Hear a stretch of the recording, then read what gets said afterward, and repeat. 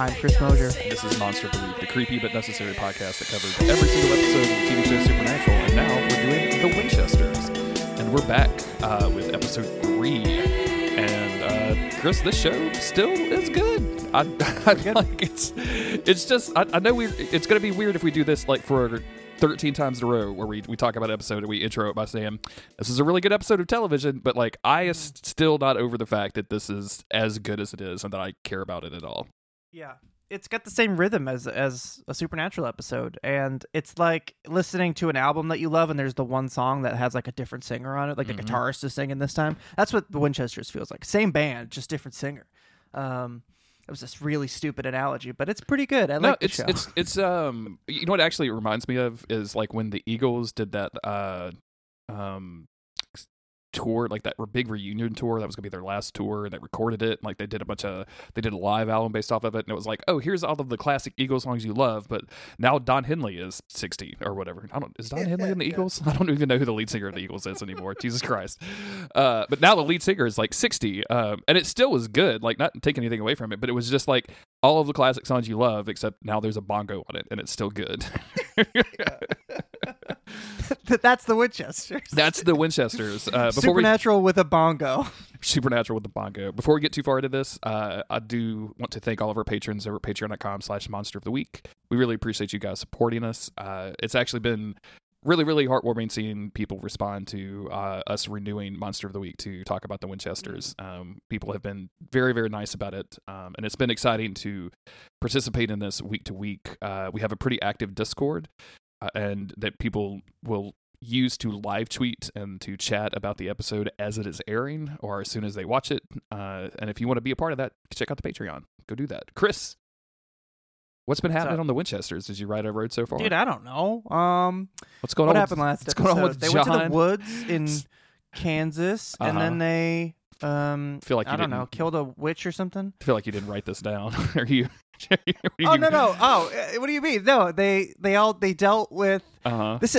This is the level at which I read my own road so far as anyway, so it doesn't matter. True. Last episode they dealt with their parent shit. Everybody's hung up on their moms and dads. It's true. They continue to be hung up on their moms and dads in this episode. We're covering The Winchester, Season 1, Episode 3, You're Lost, Little Girl. This was written by Gabriel Alejandro Garza, directed by Claudia Yarmi, aired on 10/25/2022. Face your fears.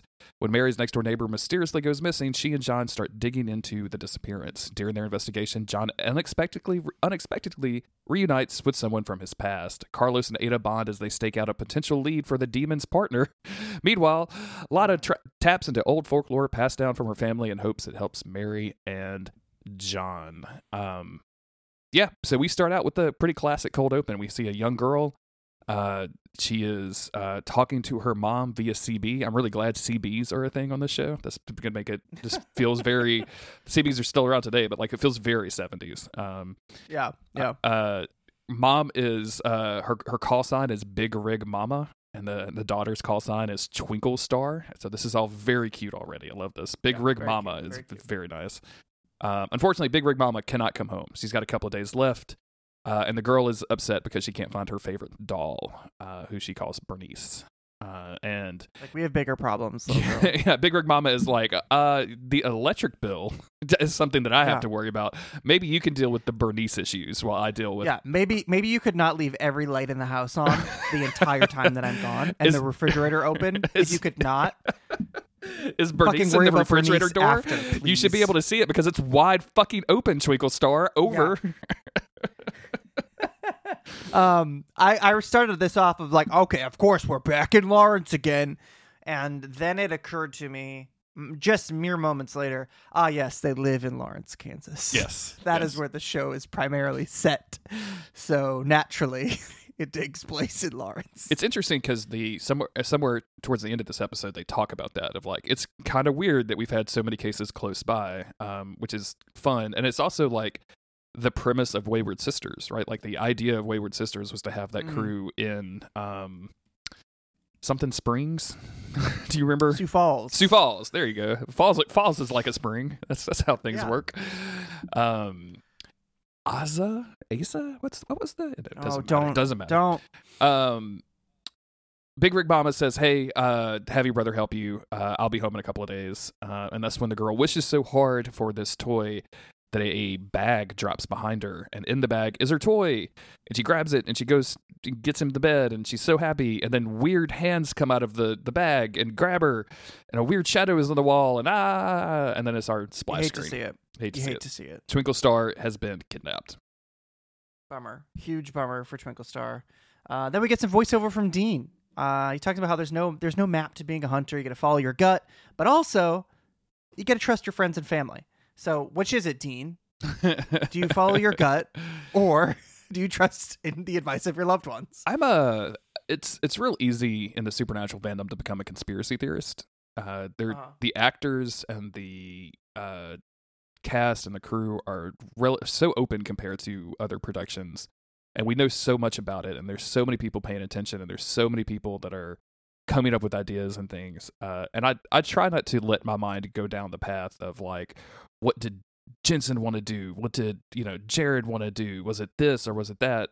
I have to say, this line specifically was like, hey, I'm coming to fix the finale. I know you guys didn't like that. I know we have to, whether it's your friends or your family, the people that you meet along the way. And I'm like, you guys are addressing this directly. Like, what are you? Because I didn't get any of that whatsoever. Oh, really? So, okay. Well, yeah, I just thought he was hammering home the very obvious points that they keep making in every one of these episodes. Maybe I am a conspiracy theorist. Maybe I should put on my Jensen hat or my Jenfoil hat. Give me a couple more episodes. Maybe I'll be in on the conspiracy. We start out with our crew in the clubhouse, and Mary is now trying to get her mom on the phone. And her mom has said she's gone off hunting with some people. Her mom doesn't even know that Samuel is missing because her mom and Samuel... No cell phones, that's why. No cell phones. Her mom and Samuel have been separated since what happened to Maggie when Maggie died. And now it sounds like Maggie is a sister, perhaps? Well, she said family member. I think she said cousin in that first episode, if I remember right. Yeah. So, but I don't know why or what. We don't really know a lot about this just yet. Yeah. I just feel like you don't get divorced over a cousin. Yeah, but if your husband lets a kid die, like maybe you're like true. Maybe. Oh yeah. Maybe Samuel killed her. No, I don't just saying stupid yeah, shit. I mean, look, you were right. You said in the outtakes we're going to be a little unhinged, and I'm just being destructively unhinged. The Samuel that we know from season 6 would definitely kill a niece. That's all I'm saying. Like that dude, that dude would have no compunction. That guy's a niece killer, 100%. He's 100%. But no, Mary, she's put him in Game of Thrones and let him murder his nieces. That's all I'm saying. Yeah, he's in the wrong show. Mary's losing hope. She's getting frustrated. Can't find her dad. Can't get in touch with her mom. And John is trying to keep her motivated, encouraging her, trying to hide the fact that he's like immediately in love with her. Yeah. Oh, and then Mary starts talking about how her and Samuel got into this huge fight before he left, before he went and disappeared. So he's, or she's worried that maybe Samuel is giving her the silent treatment, doesn't want her to follow along or to even continue being a hunter based on the fact that their argument was her saying she wants to leave the life and stop being a hunter. Lots of suggests that maybe he's not trying to like ghost you. Maybe he's trying to prove that he can do it without you. Like he can do this on his own so that you can go and live your normal life. And then she suggests that, hey, we've been at this for a while. Why don't you guys go make out in the corner or something? Why don't you guys just go, finger bang one another in the corner? Lana doesn't say that. She says, go to the movies. What is this John energy? Is like, oh, yeah, this is a good idea. Mary, let's go to the movies. And she's like, nah, I'm probably good. You guys can go. I love Mary's like, yeah, I have all of the showings for the Omega Man right here. Here's the times. You guys do this. I'm going to keep going right now. I'm going to go talk to Ada. Yeah. We go downstairs through the secret door and meet and find Ada, who catches us up on all of the meta plot.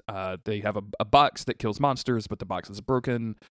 She used what was the writing? What'd you call it? Psychic writing? Was that the automatic writing? Automatic writing in the last episode to get some information from the demon that possessed her. And she has been she's figured out that one of the things that keeps popping up is this address. This is when Carlos, aka Lucy, arrives. Did you catch that nickname? I didn't catch this. They apparently used it in episode 2 as well, but I didn't. Yeah, hear it. I heard it last episode. I haven't heard it. Interesting, interesting thing. We heard from some Marys about the mayor thing, and apparently it doesn't bother them as much as it bothers me. You know what I was thinking? I was thinking it's because you have a lot of horses in your life, so mayor automatically you have that association. True. I bet a lot of people don't have the horse association. That's all. That's true. Yeah. Carlos arrives, says, "Hey, Mary, there's a bunch of cop cars around your neighborhood, right at your next door neighbor's house. Ada wants to go check out the address." Mary's like, "That's none of my fucking business." Mary's like, I told John to get the fuck out. I'm gonna tell you to get the fuck out too, Lucy. Like, I'm on dad shit right now. Okay, I don't have time for monster of the week shenanigans. Mary tells Carlos and Ada to go check out this address while her and John go check out the neighbor's house, and they leave Lotta behind because, like, hey, somebody could call. So Lotta is like, hey, I'm just going to be the phone person. I'm going to be the phone lore person. I guess I'll just be here playing operator. Yeah. Mary kind of fills John in on the next door neighbors who are Billups. That's the last name. I kept thinking they were saying Phillips, but they're Billups with a B, which I find. And the kids' names are Carrie and Ford, which took me most of the episode to realize, oh, those are Star Wars. Those are Star Wars names. Carrie Fisher and Harrison Ford. Good one, Chris. Good one. Oh, I meant to tell you about the new horrible Star Wars stuff that I watched today, and I forgot. Anyway, Mary tells John that the mom is away a lot, so the kids are like acting a little bit older than they are. And as they arrive, they run into a character that was mentioned in one of the preceding episodes, Betty. This is a young woman who is a cop who obviously has some history with John that we're going to find out a lot about throughout this episode. And John, as opposed to just being a normal person, is immediately acting super fucking weird when his obvious ex shows up. He's as tall as Sam Winchester, and he's got the same grace with women as Sam Winchester. He's not good, man. He's just not.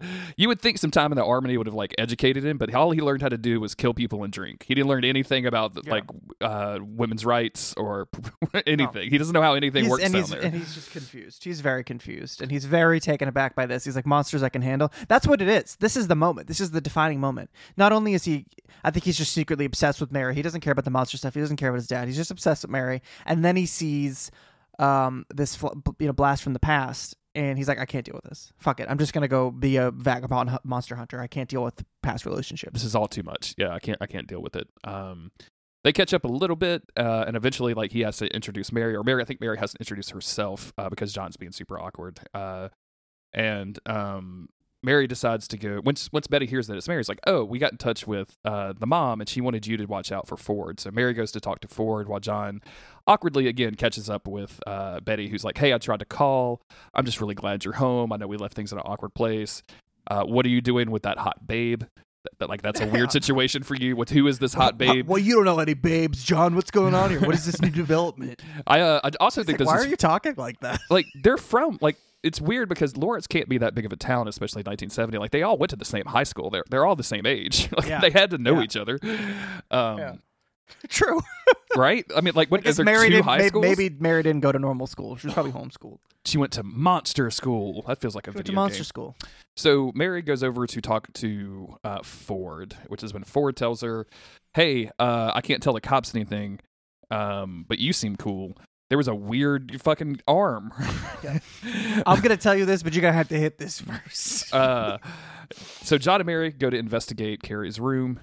Mary kind of asks about Betty, and John is super weird about it. And then when she's like, okay, so she's an ex then. So she's definitely an ex then. Like, you were really terrible at doing any of this. I wasn't sure, but your behavior. She sees the CB and is like, my father trained me on how to use a CB when I was 1. And I'm like, I don't think that's true. I don't think a 1-year-old could do anything with that. I don't know what you're talking about. And she says that she would go to sleep listening to the Truckers and like kind of dream about a life that didn't involve hunting. And this is where John is like, what did you want to be? Like, if you couldn't be a hunter? Like, I wanted to be, I think he says a catcher for a baseball team or something. And I'm like, John, no, you didn't. You don't have goals. No. You just have obsessions. He went to one baseball game in the future. So this is I guess it does check out. Things together. I just, being a baseball player is a very normal thing for a child to want to be, I guess. Yeah, absolutely. I wanted to be a baseball player at one time, but I also wanted to be a poet when I was 18. So like everybody makes bad choices. So yeah, I definitely wanted to dunk. Like, everybody! I want to dunk right now. I wanted to dunk. I thought I played basketball for like 8 years, and I was like, I'm gonna dunk. But then like never put in the effort or time or practice. I just wanted to be able to dunk. You know what I mean? Absolutely. Now I just dunk privately in DMs. Now you just get dunked on. Ooh. Yeah, now I just get dunked on. But Mary, yeah, John had dreams. I guess we're led to believe that he was normal at one point.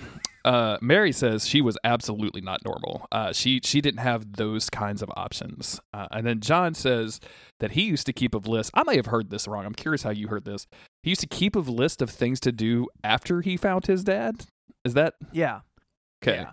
I think that was like because he was so focused on finding his dad. That was all he really cared about. But I think he had been able to compartmentalize it somehow in his brain where he's like, well, I need to have a list of things to do after. Basically, I mean, you could almost say it as like an excuse, like, oh, I'm going to do this, I'm going to do that, I'm going to visit another country, but I'll do it after I finish this first thing that I'll probably never finish. But now he kind of has had some resolution on it, and you can see he does want to move forward a little bit. And he's just trying to encourage her. He's trying to give her something else to focus on. So often shows like to deal with the character getting revenge and then they don't know what to do with themselves after. Mm-hmm. So maybe John is genuinely trying to help her overcome that pitfall that so many characters seem to have. They trade some looks during this whole thing, and you can just kind of see some sparks flying here. Like they are seeding this romance a bit. Mary finds a scrap of the fabric from the bag, and then we jump immediately from finding that to the like storage building, the supernatural storage building, I guess. Like, it's so weird that this place has like doors and like locks and stuff. Like, this is the most supernatural shit ever, because it's like it can never like actually be a cool thing. It's a wet pipe factory or something, like 100%. Yeah, this is just a supernatural storage unit. Yeah, that they've draped up in like red things. Mary finds it doesn't look bad, but it's just really funny. The camera like sways its way into one of these storage units, into a room filled with dolls, similar to the one that Carrie was using, or Carrie had at the beginning of the episode. When we see our monster appear, our monster is just a dude that can like walk funny. Most people in a Barnes and Noble, I guess. And yeah, definitely. He kind of ribbits himself over to this pile, sniffing around looking for Carrie, who Carrie's hiding underneath them.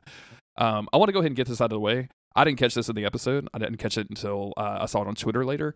At some point in this episode, because this whole thing, the reason this is a storage building is it's because all of these things were created to bait people to get into the bag, right? Like that. This is what the creature does. Yeah. At some point, we see like it's like a piece of fabric with Dean's face on it.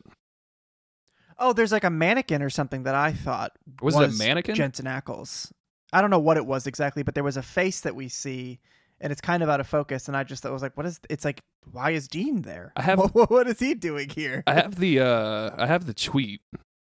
I can send me the tweet, because we may both be right. Write it down, but yeah. I'm sending you the tweet now. But I wonder if it was like a prop that they had used, like a sculpt of his face or an image of his face or something.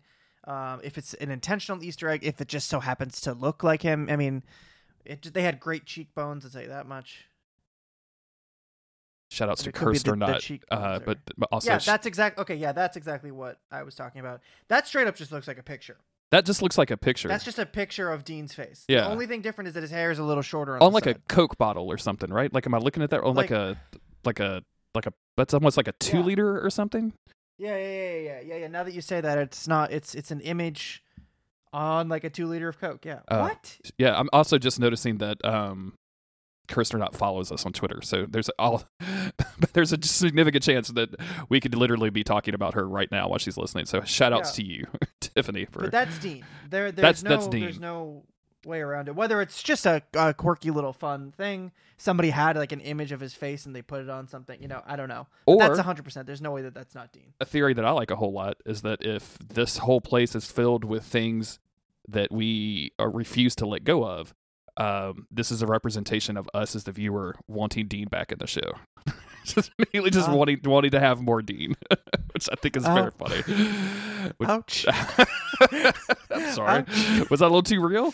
Too real for a Thursday afternoon? Do you remember? Because I kind of forgot. How hard I cried. Yeah, absolutely. I sobbed my fucking brains out, dude. It was supernatural. It was supernatural. You were like, I remember you texting me during the finale and just like I can't, like, I'm not like, and that persisted for like hours until we recorded. Yeah. Honestly, it was days. I was like in a fog, and then so I couldn't even unpack the episode. It took me a while, and I think we did talk on like bonus episodes, and I finally got to unpack it, and then I was ready to like move away from Supernatural for a while. But in that like week, that day especially, I could not believe it. It's like the middle of the day. I took my lunch break to watch it, and I'm just fucking sobbing my eyes out. I was doing some Monster of the Week vanity searching, and I won't say where, but I saw some people talking about our coverage of the finale, and specifically talking about like how they responded to you crying about it, because like they hated the finale as it aired and had like come to terms with it, and then like something about hearing you like just honestly like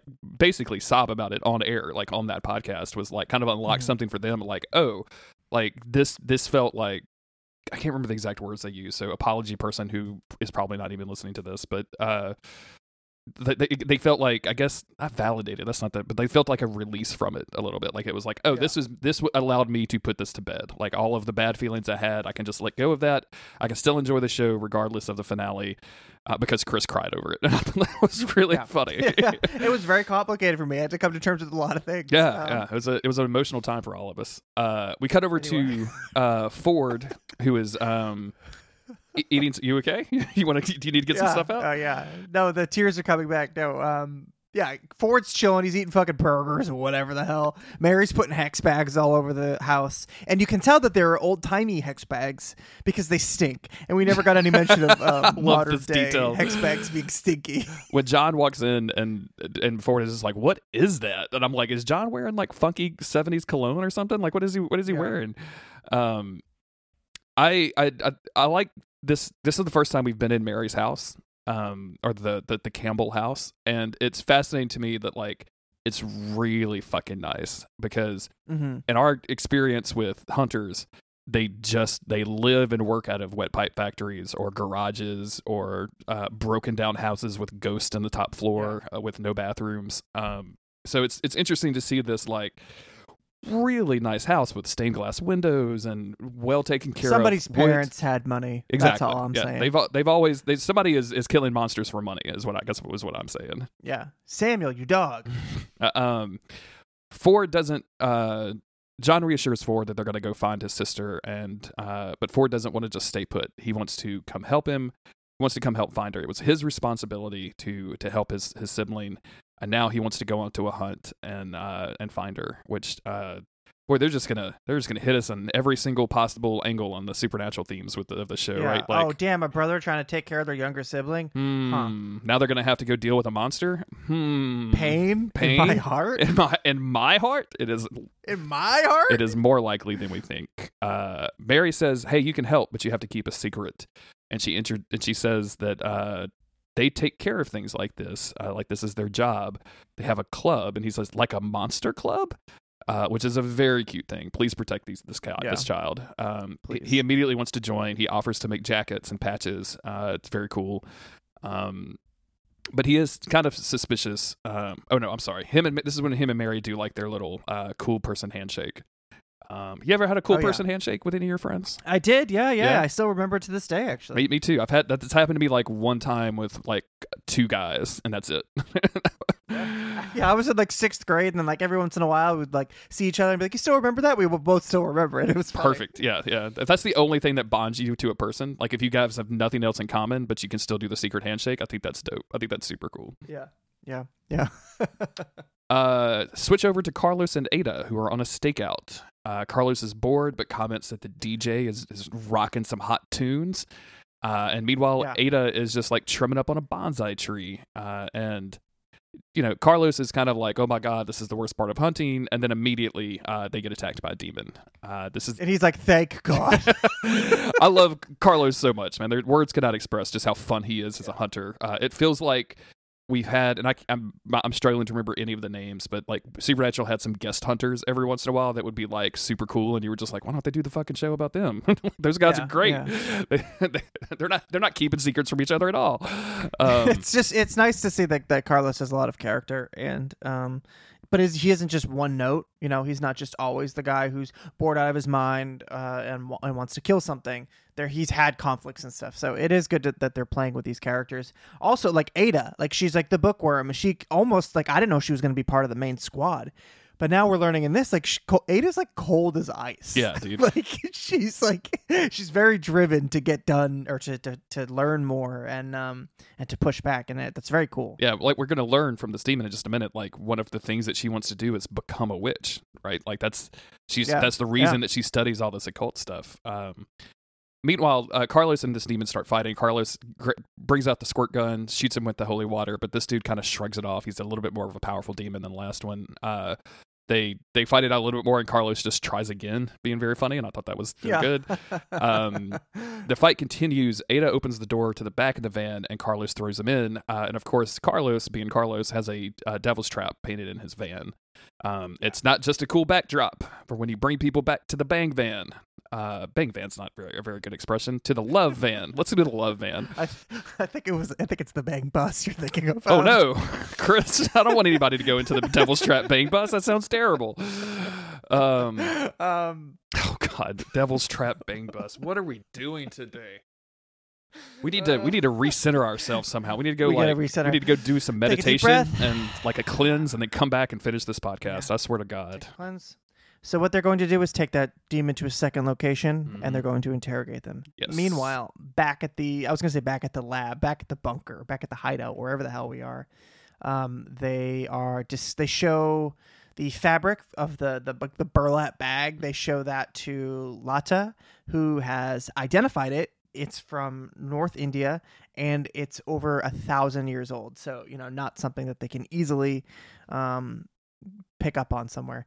And she believes that this is part of an old story about a Bori Baba, which is essentially a boogeyman. And it finds things that people have lost and then lures them in by like returning that thing to them.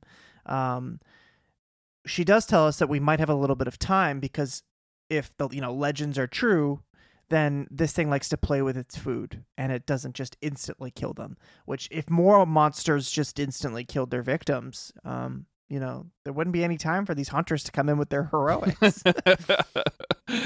Yeah, these monsters really got to step up their game a little bit, Chris. That's what I think we need to do. For sure. For sure. There's some interesting information in here too, because Lana reveals that it's from North India, not far from where she is born. So she has kind of a connection to this. Her dad used to read her stories that kind of terrified her even today. I think it's kind of a ham-fisted line here. It was like her dad, she talks about her dad reading her stories about this, and she's like, I have nightmares still today. And I'm like, no, you don't. Not from a story. I'm sorry. No, you don't. No, you don't. You hunt monsters. Like, I don't know. You're not that afraid of a Bori Baba. You're better. I know you're more well-adjusted than Yeah. You seem way too stable to be having nightmares every night, Lot. That's all I'm saying. This is where Mary starts becoming suspicious of, like, we had a Colombian what was the tree monster from the last episode? We had a Colombian supernatural event like last week. Now we have something from North India. Why are these popping up near Kansas? Like, what is going on? And could it be related to the Akrita, our big bad of presumably the season? We don't know. But no matter what, we have to figure out how to kill the Bori Baba. So John's like, hey, why don't you just call your parents and see what they think, if they know any lore?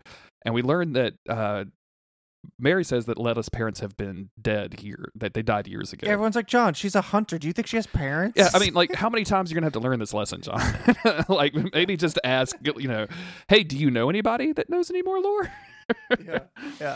Yeah, she tells us her parents are dead, which, spoilers, that's a lie. Dude, if they make Lotta go bad, I will riot. Lana is perfect. She's amazing. If they Lana's gonna go dark side or something, dude. I need plot armor for these two that gives them 15 years worth of dying and resurrecting and coming back and always being there and loving everybody. If something happens to these two, I don't really care about John and Mary. I'll be honest with you. Like, Mary's nice. Well, we know that their lifespans are actually very short. Yeah, I guess we do have some knowledge that they're gonna die in like they'll be dead 10 in years. 10. Yeah, so. We've got 10 seasons of this show, I guess. That's what yeah. Dude, imagine if the season or series finale is Yellow Eyes coming in and amazing killing Mary, and that would it'd be fucked up, but also kind of cool. I think it would be like, especially if they refilmed it with the actors. Like, imagine that experience of like just doing that and then ending. Like, if they wanted to end the show on that, that would be fucking absurd and amazing. Like, I'm 100% in for that. I mean, they probably they might. That could be the plan, dude. Who knows? Okay. Wow. Back at Mary's, Ford starts getting a little bored, like kids do, and because they don't have Xboxes in 1972, he just goes outside. Dude, imagine being 10 years old not having an Xbox. Dude, what do you do with your time? What do you do? Go hunt skeletons with sticks in the woods? It's fucking lame, bro. Yeah. I know, like, a huge portion of our audience does not play video games, nor or they were too old to have an Xbox when they were 10. Even I was. But imagine growing up without an Xbox. Like, what do you do? Yeah. I'm trying to remember Drugs? when I got my Nintendo, like my first video game console, and I don't remember how old I was. I guess I could look it up. Like, Zelda was out, so I don't know. Imagine being 10 and not having an Xbox. It's fucked up. It's fucked up. It's fucked up if you ask me. Yeah. Yeah, so anyway, what was he doing? Kicking rocks or something? What is this little boy doing? Kicking rocks. And he is... he hears a knock at the door. Yeah, so he goes and investigates. He sees the bag. The bag appears. And when he looks in, he sees a... I thought at first this was a ribbon. I think it's like a beret or something, like a little clip. It's like a hair clip. Like a hair clip. And then, of course, the hand grabs him, pulls him down, and in a very goofy bit of CGI, like the bag poofs out from one frame to the next. Yeah, it's very funny. I think we're misidentifying it as a bag. I feel it more appropriate to call it a sack. A sack. This is a sack, absolutely. Mary and John arrive to find Ford gone. And this is when Betty knocks at the door, and we have this kind of weird moment where John is like pretending that the kid is there and okay, and that Mary isn't there, and like she just looks over at Mary's car and she's like, no, they walked. Like, I'm just like, sure, dude, whatever. This is huge Sam Winchester energy. He just like doesn't know what to do with his whole body when he talks to a woman. No clue. Mary, but they do actually have a conversation here. Mary finds we see her go through the back door, find the scrap of the bag, and realize what happens, and then we switch over to John and Betty. And she reminds them that they had a deal, that even though they didn't leave things like great when he left to go to Vietnam to find his dad, which is okay. When he got back, was he in Nam? Like, what made you think? What made you think? Anyway, what made you suspect your father was in Vietnam? When he got back, they were going to talk. And John's like, "Hey, things got super complicated." She calls him Johnny during this conversation, and I do not like that. I don't like Johnny earlier Winchester. Too, Don't appreciate that at all. I don't know why I'm so anti nicknames on this podcast, Chris. It's really weird. Did you ever have to have a traumatizing nickname? I talked about how I dodged a bullet with Topher, but did you have any? Autumn would sometimes, as a term of endearment, call me Jer Bear. I mean, that's fine. And it's cute. But then she did it in front of my coworkers once. Oh no! Yeah. And then all of these goofy motherfuckers, I was Jer Bear for a while, which it's not as endearing when it's not from the woman that you love and that you share life with. When it's just from the guy that sells stuff at your company, it's not as fun. Yeah. My little cousins would call me Kika because they couldn't pronounce Christopher when they were like really little. Mm-hmm. And I'm just like, Chris is fine. Christopher, that was too much for anybody. You could have just done Chris, but Kika was fine. I was okay with that. They still call me that a little bit. I used to, which is cute. Some of my online Australian friends would call me Jezza from time to time, which I guess is the like abbreviation from Jeremy in the south part of the world. I would just hit you with the J. I mean, I usually just call you Jeremy, but if I hit you with anything, it's just J. J is fine too. I get J. I fucking love Jezza. Like I always thought that was the coolest thing in the world. And you can't give yourself nicknames, but I was just like, I would respond immediately. If someone added me and said Jezza, blah blah blah, I'd respond immediately. I'm like trying to train the behavior in everybody. But I can't. But it's not like I can change my Twitter handle to Jezza Greer, right? Like that wouldn't. That feels well, like it could be your alt account for posting funny bits. I've got one of those. It's called @LocalBones. Yeah. Oh, all right. Perfect. John says like, "Hey, I'm way too busy to deal with like you as a person, but I don't have any hard feelings." And she's like, "Okay, see you later. I don't need to look at that kid. Don't worry about it." All right, I trust you. Bye. John goes back into the house and he hears Mary calling out to him, and he goes into a room that has a CB radio, and she says that she's in Carrie's room, and she basically lays this out. We don't know how people get out, but we know how to get in. And John realizes what she's about to do. She's about to wish so hard that she's going to summon the monster, go into its lair, and save those kids. And she ends this over John's protest by saying, "You found me once, John Winchester. I have faith you'll find me again." And then like we get some cool music playing. I forgot to write down the name of the song. Don't remember what it is now, but it's cool. I even wrote a line of the song down in my notes. That's weird. Wow. Why did I do that? The serpent came into your mind and you know it? What are you doing, Jeremy? Past Jezza. What is up with these notes? Past Jezza. Yeah, when you refer to yourself in the past, you could be Jezza. I can be Jezza in the past? Okay, I'll take that. Yeah, if I can't be him in the present, I'll be him in the past. The past is getting longer every day. You know what I mean? Brother, do I? The back. She pulls out a hat. Yeah. Right? Yeah. Samuel's hat. We saw it in the first episode. Yeah. Which is great. She looks great in it. She looks fucking. The rest of this episode, this chick is so fucking cool. I love the casting of Mary Campbell. I'm pretty sure she was carrying a machete, but all I saw was a sword. It's just fucking cowboy hats and swords for the rest of the episode. It's fucking baller. John, we see this like, because this is kind of a musical montage moment where John is like racing over there to get her before she does this, and this dude I know he's like 8.5 feet tall, but he jumps a 9-foot fence like flat-footed. And it's just like whoop, he's just up there. He really is Sam Winchester's daddy. That's all I'm saying.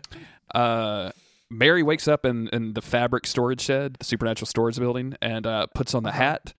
It looks fucking dope, extremely cool. Love it. And then that's why she's reluctant to burn it. She's like, I can let go of the metaphor, but this hat looks dope on me. I never realized how good I would look in it. I don't want to get rid of it. I'm okay with the metaphor. Like, there's no tag. I don't know where he got it. I can't go and get another one. Like, do I have to burn it? Can I have a different metaphor to burn, please? Autumn's been doing this like Western dressage stuff. So she's been like dressing up in kind of cowboy attire. I think I've mentioned this before. And she ordered. I bet it's way cooler when she does it than when I do it. 100%. When she got this like cowboy hat, and it was like this like real dark crushed velvet, and it had like little bits of not glitter but like silver in it almost. And it's a beautiful hat, and she ordered it. And it's like a custom hat, right? And it came in with the wrong size, like it wasn't big enough. And so she like called the person, like, "Oh, well, we have a different one. We have one more that's a different size that we can send you, but if this one doesn't work, we can't take it back. Like, you have to keep the hat." She's like, "Okay, I'll try." And the hat was, I think, too big this time around. Like, it was one of those like horrible situations. And like she was really, I think we still have the hat, and she's like, or maybe she gave it to my sister because it was a really dope hat. But just a bummer all around. Bummer all around. Yeah, I've been struggling with that. Nothing is as fancy, but it's hard for me to fit a hat on this big old dome. You want to buy like a baseball hat, it's a struggle. You're not finding a fitted cap unless you're going to a tailor. You know what I'm saying? Yeah. No, and my dome is humongous, let me tell you. I can tell. From over here, I can tell. On Discord, I can tell. My neck hurts because I'm just... and it's empty. It's just all bone in there. I've got back problems, is what I'm saying. Back problems? You think your back's bad? Try carrying around a big old head of bone. Anyway, no, thank you. What the fuck? What are we talking about? Is happening? All right, so she's dealing with stuff in Storage World. Meanwhile, Carlos and Ada... they have the demon trapped in a field. This is sketchy. This is like some execution shit. Like, this is bad. This is looking bad for this demon. And this demon, of course, is talking shit about how Ada wants to be a witch and blah, blah, blah. You're never going to be good enough. I've been in your head, or my partner was in your head, and then he made fun of you. He was texting me making fun of you. He was a hater, and so am I. And Ada and Carlos, what's texting? What are you talking about?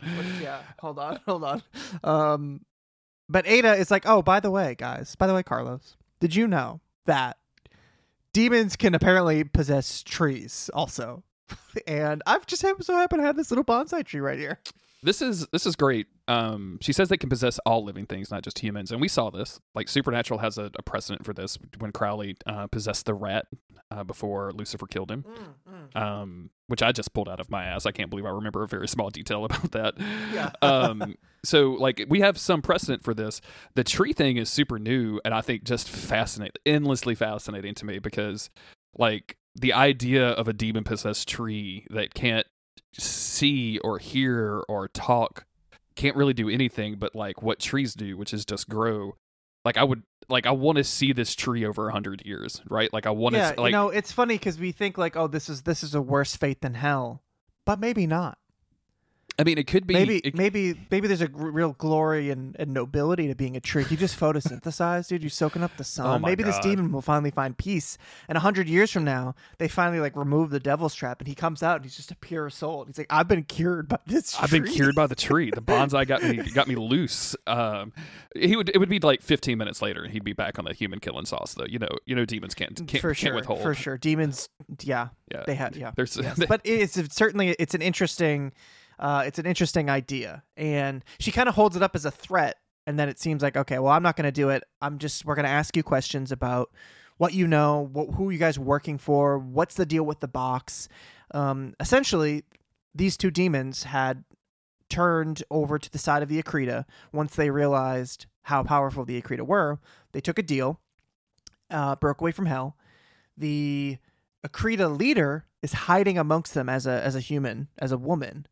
But he doesn't know really anything else beyond that. They were just hired to get this box, because this box is very powerful. That's the one weapon that they really have against the Akrita, although he does mention that it's not powerful enough to really do anything. And then he's like, okay, well, I told you all I know, so exercise me. And they don't. Ada is like, no, I'm just going to finish the spell. She cuts her finger with some really dodgy CGI, but the scene where like the blood is going onto the salt line, or the spell work she did is super cool. The CGI kind of like looked so bad that I wondered, like, is that an actual practical effect? That it just looks really looks so off. But yeah, Ada sends this dude into a tree. I feel like towards the end of the episode, they're going to frame this as like she has PTSD from being possessed, and like she's taking revenge or whatever. And I'm it's fine that they're dealing with that issue, but like they show her like pulling off like pieces of the tree or whatever, like presumably torturing the demon that's inside it. And I hate that, because this is such a cool thing, and how awesome would it be if you walked into a witch's house and they had like 10 bonsai trees on the wall, and you're like, yeah, and you would know. You would just like if you know, trees. Like it would be fucking dope. Like, and I like this. Like, we're not going to deal with demons fairly, which is something that it's always frustrated me. Like, oh no, we have to treat them. We have to treat with them on their own terms. Like Ada was just like, no, I'm going to do this if you don't tell me everything. And the guy told her everything, and she did it anyway. Fucking baller. I love it. Yeah. No questions. Baller move. It's a baller move. I like that we're nobody's just like a goody two shoes on this team. Maybe Mary and John will be the goody two shoes, but everybody else I think is going to have a little bit more shades of gray in their character, which is always fun. We go back to the clubhouse. John is thinking that maybe he should summon the Bori Baba so he can go in and save Mary. Lada's like, yeah, because that worked out so fucking great the last two times. Yeah, that's not a good plan. And John becomes very desperate and says a line here that is just really resonated with me. He says, well, like, none of this works without Mary. I need her. And it's interesting to me, again, like how they are characterizing specifically John and Mary, who we are so familiar with from the original show, and seeing this amount of desperation. I made a joke earlier that like John doesn't have hobbies, he just has obsessions. But I feel like that's kind of what they're leaning for. Like, he's had this like thing about finding his father. And now, like, he's still trying to find his father, but it's almost like his identity is getting sucked up into this chase for Mary's father and hunting monsters. And like, I can't do this. None of this works without Mary. I need her here to do this. It's filling the void. He doesn't have to think about his own shit because he can just help Mary. He can focus on her. He can obsess over this whole situation.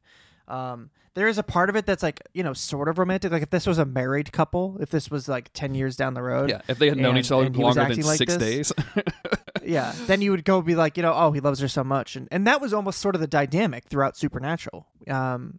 Was just these characters who will do anything for each other. And so, of course, I think they want to get that element back very quickly with this. But yeah, pump the brakes just a tiny bit, John. Just a little bit. Just for your own sanity. I think it's really interesting because it gives us a context for what John did when Mary dies, right? His entire support system was gone. And again, it doesn't, at least it hasn't yet, and this is like the really fine line that I think the show is going to have to walk in regards to John's character, giving reasoning for what he did, showing us like glimpses of that desperation, of that neediness. I don't even know if I don't even know if we can call it codependent when the other person doesn't count. Like I don't know, I don't know how that works. Just like but it doesn't. Is he? Yeah, go ahead. Is he never dealing with his shit? Does he have PTSD that he hasn't dealt with? Does he have dad stuff that he hasn't dealt with because he focused it all on Mary? And then we realize that's what it's going to lead to is then Mary dies. And then he becomes just a complete, unhinged person because he spent all these years not dealing with it. And then he pushes all that shit onto his sons because he still can't deal with it, And it goes back to your point with like how they're making these characters a lot more gray than I think they did in the main TV show and the original show. Because, like, again, this gives us, like, the foundation for what John does in season, like, in the future. But it doesn't justify it. It doesn't excuse it. It doesn't, like, apologize for it. And that's the line that I'm, like, eyeing them. like a cop giving a DUI test. I'm, like, making sure you're walking that line. Because I think that there's an interesting conversation to be had about it. But at the same time, like, you can't really argue that the shit that he did to those boys was right at all. Like, there's nothing that he did that was right about that. You just shouldn't do it. Like, and to have this be a generational thing is really fascinating to me. For them to be talking about it on episode 3 is fucking nuts to me because I'm so used to Supernatural saving this kind of stuff for like the penultimate episode or finale of the season or something. I think if this is going to be a 13 episode season, and they all are, I think that the show could benefit from it. Me too. I think later Supernatural, we definitely felt like shorter seasons would have been better. So maybe the storylines will be stronger.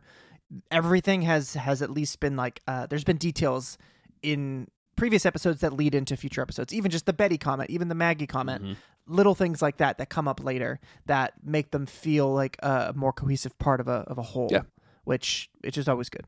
Back to the episode. John has an idea. Hey, if that thing creates objects that people want, maybe it created a CB radio. And bizarre.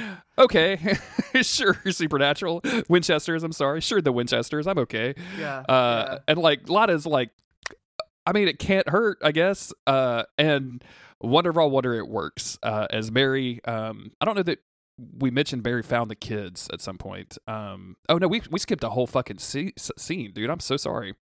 Oh, it's okay. Yeah, she's running around in there. Do we do the scene where she cuts Lotta calls home? Or no, not yet. We haven't done that yet. Yeah. But yeah, so they're running around away from the monster. Mary shows up and saves the kids, Carrie and Ford.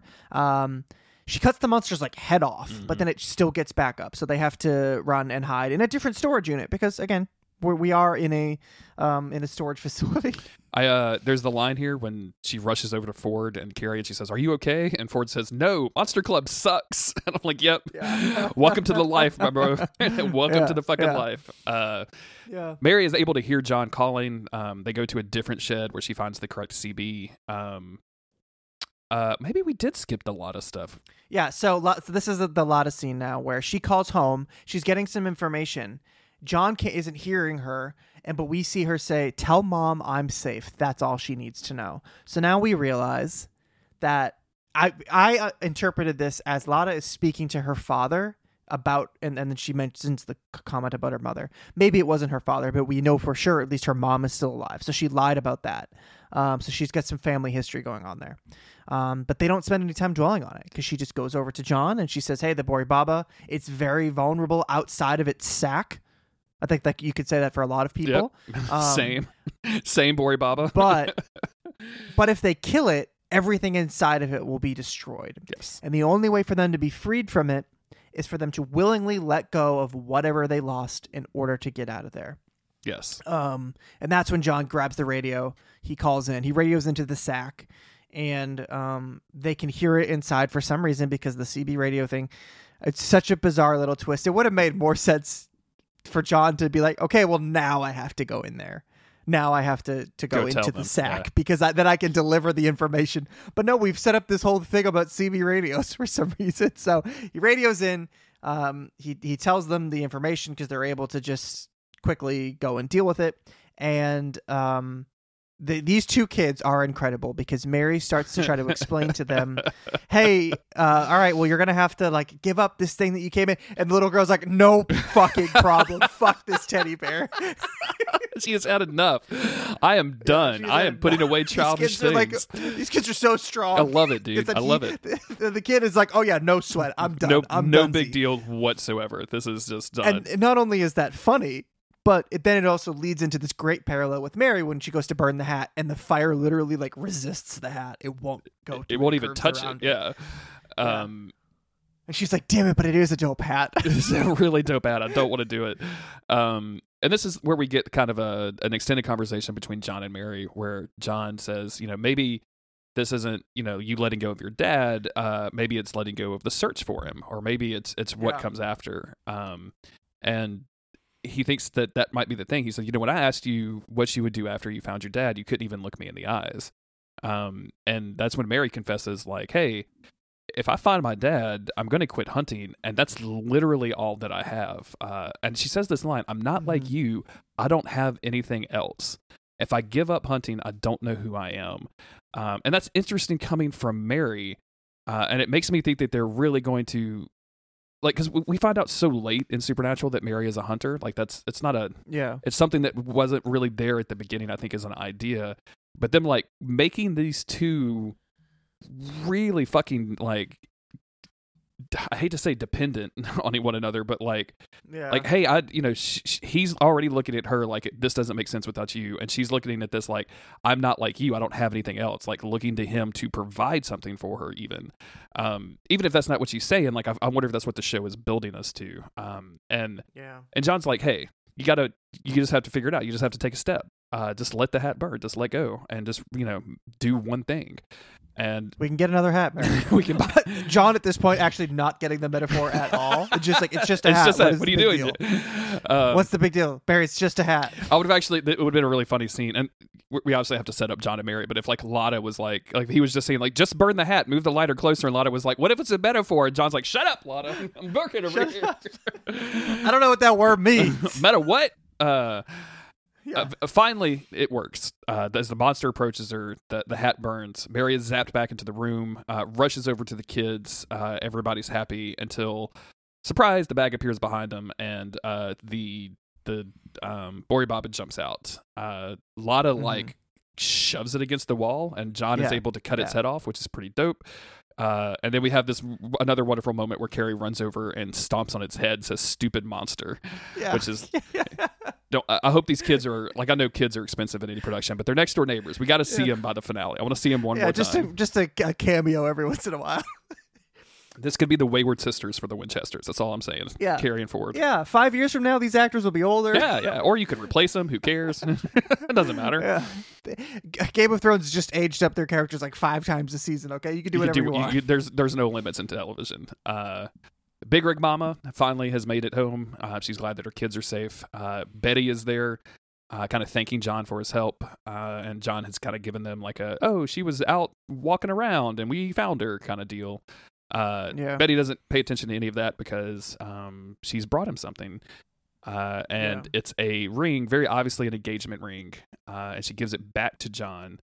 And John says, hey, you made the right call. We were way too young. And they kind of agree to be friends. We get the idea that John obviously proposed. She said no, and then he ran off to Vietnam. Yeah, John Winchester becoming obsessed as usual. John jumping the gun a little bit. I can't believe it. I can't believe John's going off half cocked to do anything. Yeah. I enjoy this little subplot. I don't care about it too much, to be honest with you. I don't care, but it is very sweet, and I'm sure she's going to be showing up, from time to time. But yeah, it was just, I guess again, it adds another layer to John to show like, hey, there were things that were happening. He gave up a relationship to go to war, I guess because he thought his dad was in Nam, and now. Yeah, who knows? Who knows what's next for John? Yeah, we still don't understand why or anything. It's I think the main reason I don't really care about this is because if there's going to be a love triangle, I just want it to be with Carlos. I don't need Betty involved in this whatsoever. I just want Lotta to be rolling her eyes over those three crazy kids constantly. Yeah, take a seat, Betty. What happens? Mary comes up. John very quickly hides the ring. I made the joke that Ford wants to make Monster Club jackets, but I think that's when this actually comes in. That's when she says it. Yeah. Mary tries to talk, and John kind of stops and is like, hey, you did all of the hard part. You don't have to explain yourself to me. Yeah. And then Mary says, like, hey, I'm just going to go to the movies. And I think we get more music as she... Yeah, I was like, oh, they're going to go on a date. That's cute. No, she's going to the movies by herself. I was quite wrong. As she's paying for her ticket, she's a dime short, and a dude that looks... very much like John Winchester steps up. Yeah. Some dude. Some guy, and is like, hey, I like to watch movies alone too. Do you want to watch them alone together? And she's like, yeah, sure. Yeah. And I don't like this either. I don't like this just like I don't like Betty because neither one of these people are Carlos. Yeah. It's crazy how we didn't even care about the John Mary relationship, and suddenly we're like, we need to have other love interests off the table unless they're Carlos. Okay, people. Yeah, I don't want them to be making eyes at anybody but Carlos. Lotta, maybe. I could see a case for Lotta, but honestly, like she might be like a crazy demon at this point. I don't know what's happening with True. Lotta. I hope she's dark side. I hope she goes dark side. But yeah, no, I mean, this is good for Mary. She is letting go of something. She's releasing something and letting herself just like have a normal evening out. And that's good. That's good for her. We go back to the clubhouse where John and Lotta are clinking beers. Carlos and Ada show up and reveal the information they found. Whoever this Akrita leader is, she's terrifying demons. And then we do a cut to Rockin' Roxy, the DJ that Carlos was listening to earlier that day. Who is DJing some dark and dangerous sounds in Kansas. And the camera slowly pans up. We see her hand, which is full of the rings that we saw in the last episode. And she is a redheaded leather kind of biker chick. How are you going to have a redheaded evil chick and not be Rowena? Like, again, you can't. Yeah, and then there was Abaddon, who also redheaded and wore evil. A leather jacket. Yeah. But this is Rockin' Roxy, killed Men of Letters, which is I assume this is a different character. They just like making redheads the bad guys. Sure. We get another music montage while John like burns the Bori Baba bag. Yeah, it took me a minute to realize what he was burning. I was like, is that his dad's shit? I was like, oh, it's the monster. And then my favorite little guys show up, the little scorpion guys. The little scorp dogs. These guys are great. I love them. Yeah, They show up and like steal part of the bag to bring it back to Rockin' Roxy so she can suck the magic out of it, which is very cool. We see Mary and her movie date leaving the theater, being a little bit flirty. We see Ada. I don't know why I'm fucking saying names weird. Ada. Just picture Leon Kennedy screaming Ada's name in Resident Evil. He goes, Ada, wait! Ada, so wait! Whatever you think, how would I pronounce it? Just picture him screaming, Ada, wait. That's what I do. We see her pulling off like bonsai tree leaves while Carlos watches. So like obviously she's going through some shit like we mentioned earlier. And meanwhile, Lotta is just contemplating the telephone, like obviously kind of thinking about calling her family. And then we end it with Rockin' Roxy pulling up the magic from the bag into one of her special vials. Yeah. This little creature brings her this. Sure. I love these little dogs, my dude. This is good. These little yeah. I mean, if you could have a little model of one of these guys, you would definitely have one, right? Oh yeah, no question. No question. No question. Yeah, that's what I thought. That's it. All right. What do you think? Walked in. Great episode. Yeah. Show is consistent. It does make me want to rewatch Supernatural. And I probably won't. I'll probably focus on the Winchesters for now. But it is nice to be excited about it again and be reminded of the little things that we loved about it. And yeah, I'm excited to see where the show goes. Yeah, it continues to be just a surprise and a delight every week. I'm really looking forward to watching this episode again with Autumn. We have weird schedules this week, so we weren't able to watch it together. And it's like, again, I'm so shocked that it's good. Like they had like it's a good cast, it's a good crew. I've never been on board with the idea or the premise of it since they announced it, and it has steadily won me over episode by episode. I got to go back and listen to our like trailer breakdown or whatever we did. Yeah, because we were so negative about it, dude. It was hilarious. We were so bad about it. Yeah, I guess that's it for this episode. Thank you, everybody, for listening. Thank you to our patrons over at patreon.com/monster of the week. Thank you for everybody chatting with us on Twitter, talking to us. We'll be back next week with Fighter's Instinct.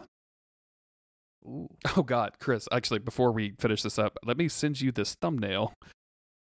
Oh. I have to say, I do enjoy watching the coming attractions. The previews for the next episode. Oh, wonderful. Just wonderful. Just a little picture of... Is that Carlos? That's Carlos in a fucking, like... Hell fucking yeah, dude. Naval outfit. Sailor uniform, hell fucking yeah, dude. I'm so excited for this. Bye, everybody. We need to get out of here. Bye. Bye, everybody.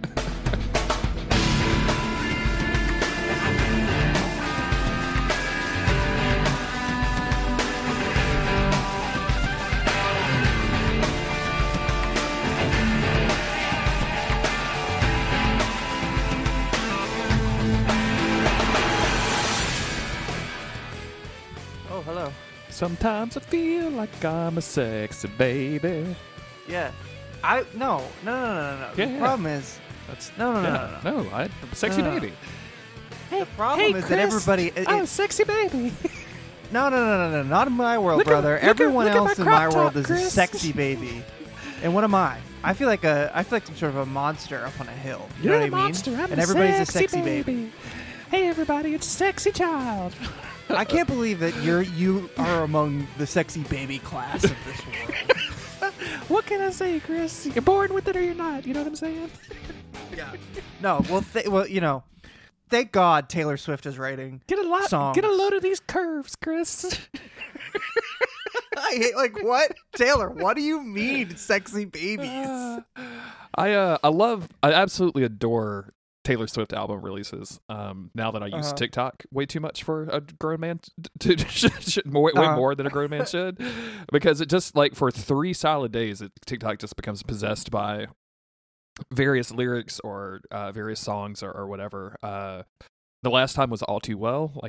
All Too Well felt like it was like a 3-week thing. And this one was the sexy baby thing, and it just ignited like a firestorm of people just talking about what she could possibly like. It's a commentary on how everybody has to stay young, and she's aging up, it's from a skit on 30 Rock, and Taylor spent all of quarantine watching 30 Rock. But that's why. Obviously, I thought I was too cool for pop music when I was younger, but I always would I'd download a Taylor Swift album, put it on my iPod, occasionally throw on, whatever song it was. I don't remember any of the old songs. But now I'm like, no, I get excited when she releases new music for the exact thing that you're talking about. Like Twitter is a light for 4 or 5 days of just like the funniest shit that you've ever seen. It's glorious. And that's what I just like following along with that stuff. And you got to listen to the album so you can understand the memes. And there was all these things about allegedly there's a song about John Mayer on this. So everybody making fun of him in fun ways. I don't know. I love that shit. Getting wrapped up in it. It gives me the same feeling that back when season 8 of Game of Thrones was airing, it had, they had taken a year off between 7 and 8. And then after episode 1 aired, Twitter was just exploding. It was the funniest shit you'd ever seen because everybody was so excited. None of the disappointment had set in yet. It was just a blast all around. That's what a new Taylor album is like. The memes around the finale of House of the Dragon were extremely funny. Like Twitter outdid themselves. I weirdly didn't see anything. Oh my god, dude! There was extremely funny stuff. Yeah, that video you sent me of the DVD commentary of Robert Baratheon narrating the exact scene from 10 years ago. Oh that man, was so sick. If I can find that, I'll put that in the show notes for people, because all it is literally what Chris said. It's just Robert Baratheon, the actor that played Robert Baratheon, doing just narrating the final climactic scene of the House and Dragon finale, and it's just like it gave me literal chills. Like I was like, oh yeah, I really fucking dig this shit. This is great. Yeah. I don't know why you guys had to put sick, so many like scary pregnancy stuff in this story. I don't know. Yeah. Don't know what you guys were doing. You know, I was quite surprised to find how many women were on the writing team and on the directing episodes. So I'd like to give them all the benefit of the doubt and say that they're trying to tell us something. They're trying to show us something and not just gross us the fuck out. But maybe they're just grossing us the fuck out. Yeah, Grossing out is the wrong word. It's just extremely intense. Yes. And I think that TV doesn't typically show pregnancy, like, at all. I think the only other show I've really seen it in is like The Handmaid's Tale, which is also depicted in a very harrowing way. Yeah. So, yeah, I don't know. I guess it's serious stuff. I don't. Oh, I just took a turn here. Can we go back to talking about sexy babies? Hey, everybody! It's sexy child Jeremy. Child Jeremy, I got a question for you. As a member of the sexy baby working class, where does Boss Baby fall on that? Because indeed a baby, possibly sexy. Bosses suck. You can eat my ass, boss man. Yeah. Okay. Boss So I definitely feel like there's a fuck. I take his fucking dimes. You know what I'm saying, man? Yeah. Burn it down. Yeah. I'm a sexy baby and I hate capitalism. Yeah. Wow. All right. Okay. Sure.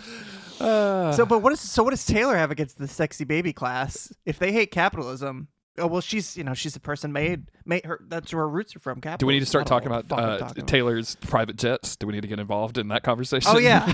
Is that how Taylor's chemtrails? Yeah. I don't forgot about the private jet scandal. Oh yeah, dude. It's fucking ridiculous. I don't want to pretend to be a sexy baby anymore. That's I felt the whole time I felt weird doing that. I just want you to know that. And I feel like these outtakes are for our podcast that people may not know the origin of Child Jeremy, and they're gonna have to go. Oh look. sure. Yeah. Our continuity's all mixed up again. I was gonna start talking about a video game, but then I thought there's the continuity errors all over this. Oh, dude, I gotta hold it back. We're crazy right now. It's insane. We're tripping. You know what's crazy?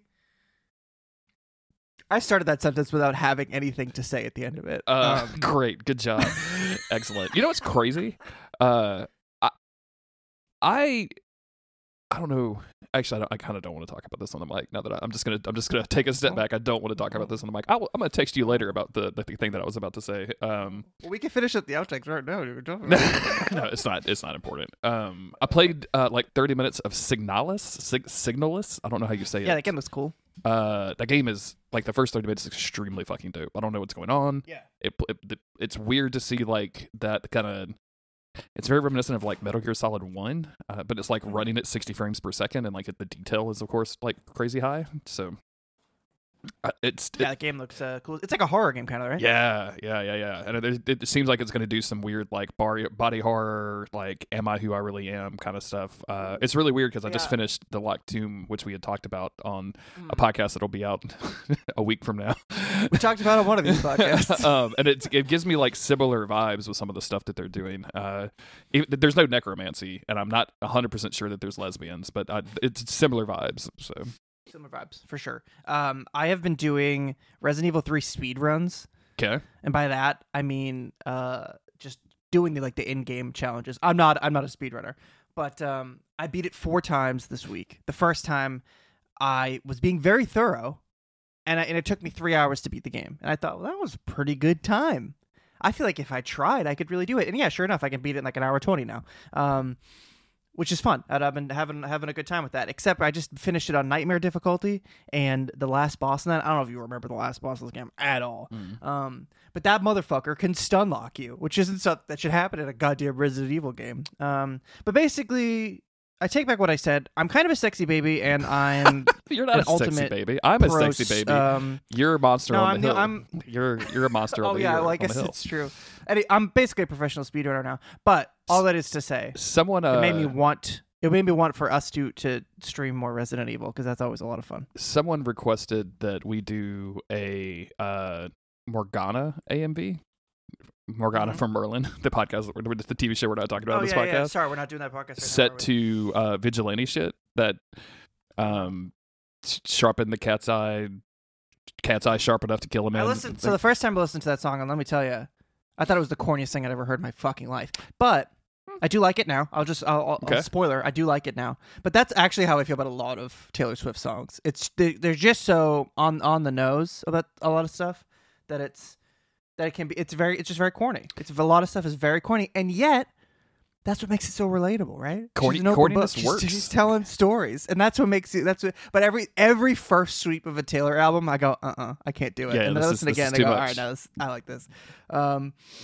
Dude, I downloaded. I didn't download because it's not 1998. I streamed a new hip hop album today by a dude named Fatboy Sharif, and I've seen a bunch of people like tweeting about up to the lead up of this album, and I was like, this is gonna be fucking insane. Like, this sounds like satanic, weird, like crazy. This dude's talking about like breaking boundaries. People that I respect and that have like good opinions on hip hop are like talking about how this is gonna this is a boundary breaking album. And so this morning, and this just teaches me like the value of you need to be in the right headspace to listen to something for the first time.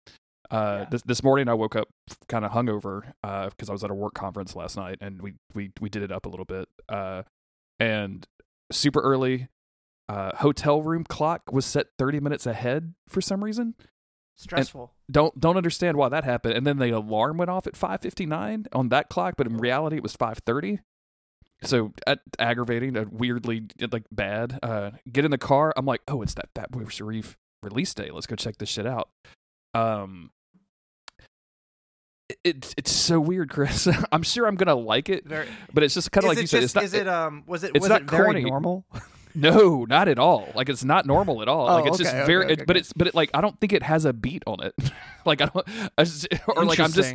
It's like you know how when jazz people talk about like, oh, it's the notes that they didn't play. It's like, where are all of the beats that go? Where did they? What are you doing? Oh, sure, sure. It's the beats that he didn't drop. I gotcha. Exactly. Yeah. I need to send you the album cover just so you know where what I was thinking about what was about to happen.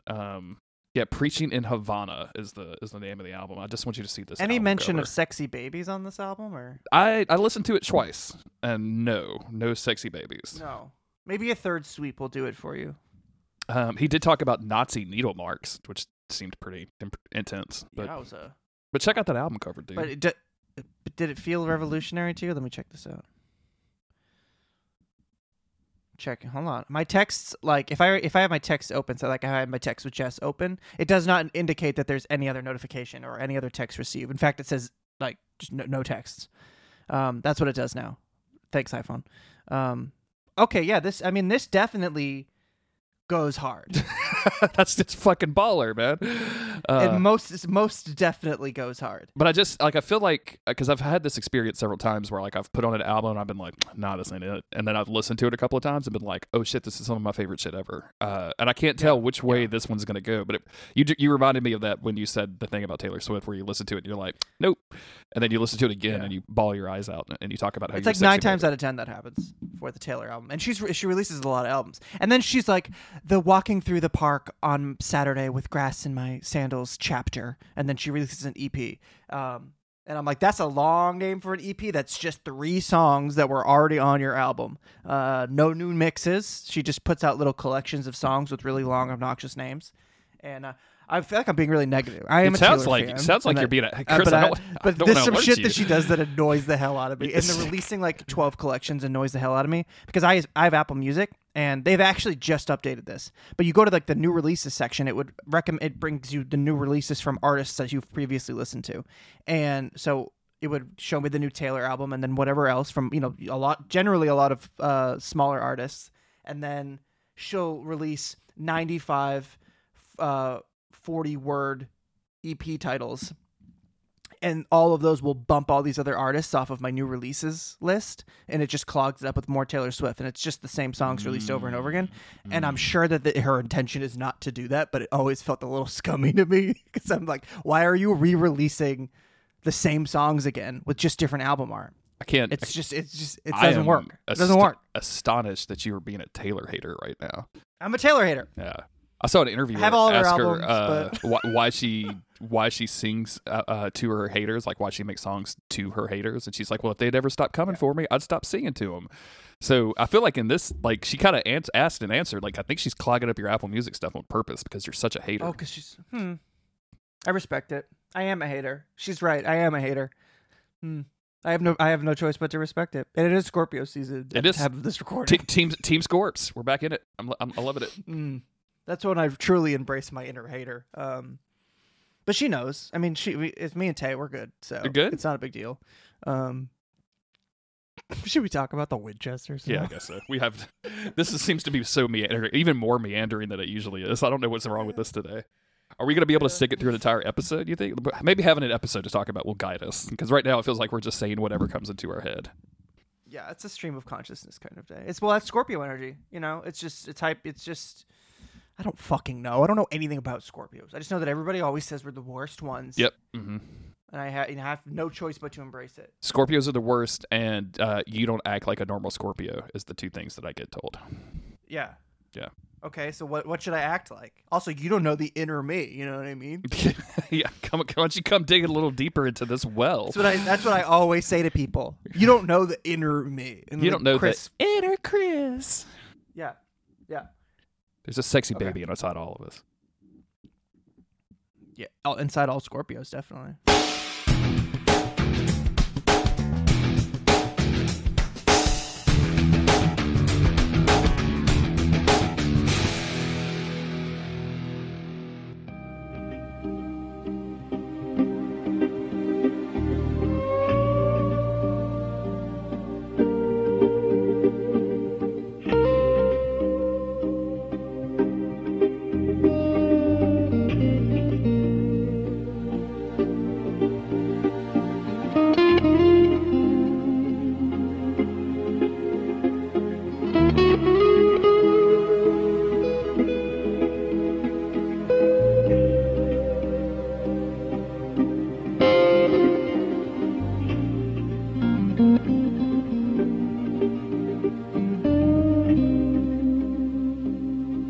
Had stomach issues, but I've been able to go like 6 years on this podcast without it happening, and it happens like twice in 2 weeks. It's okay. Just call me your own personal Barnes and Noble. Yeah.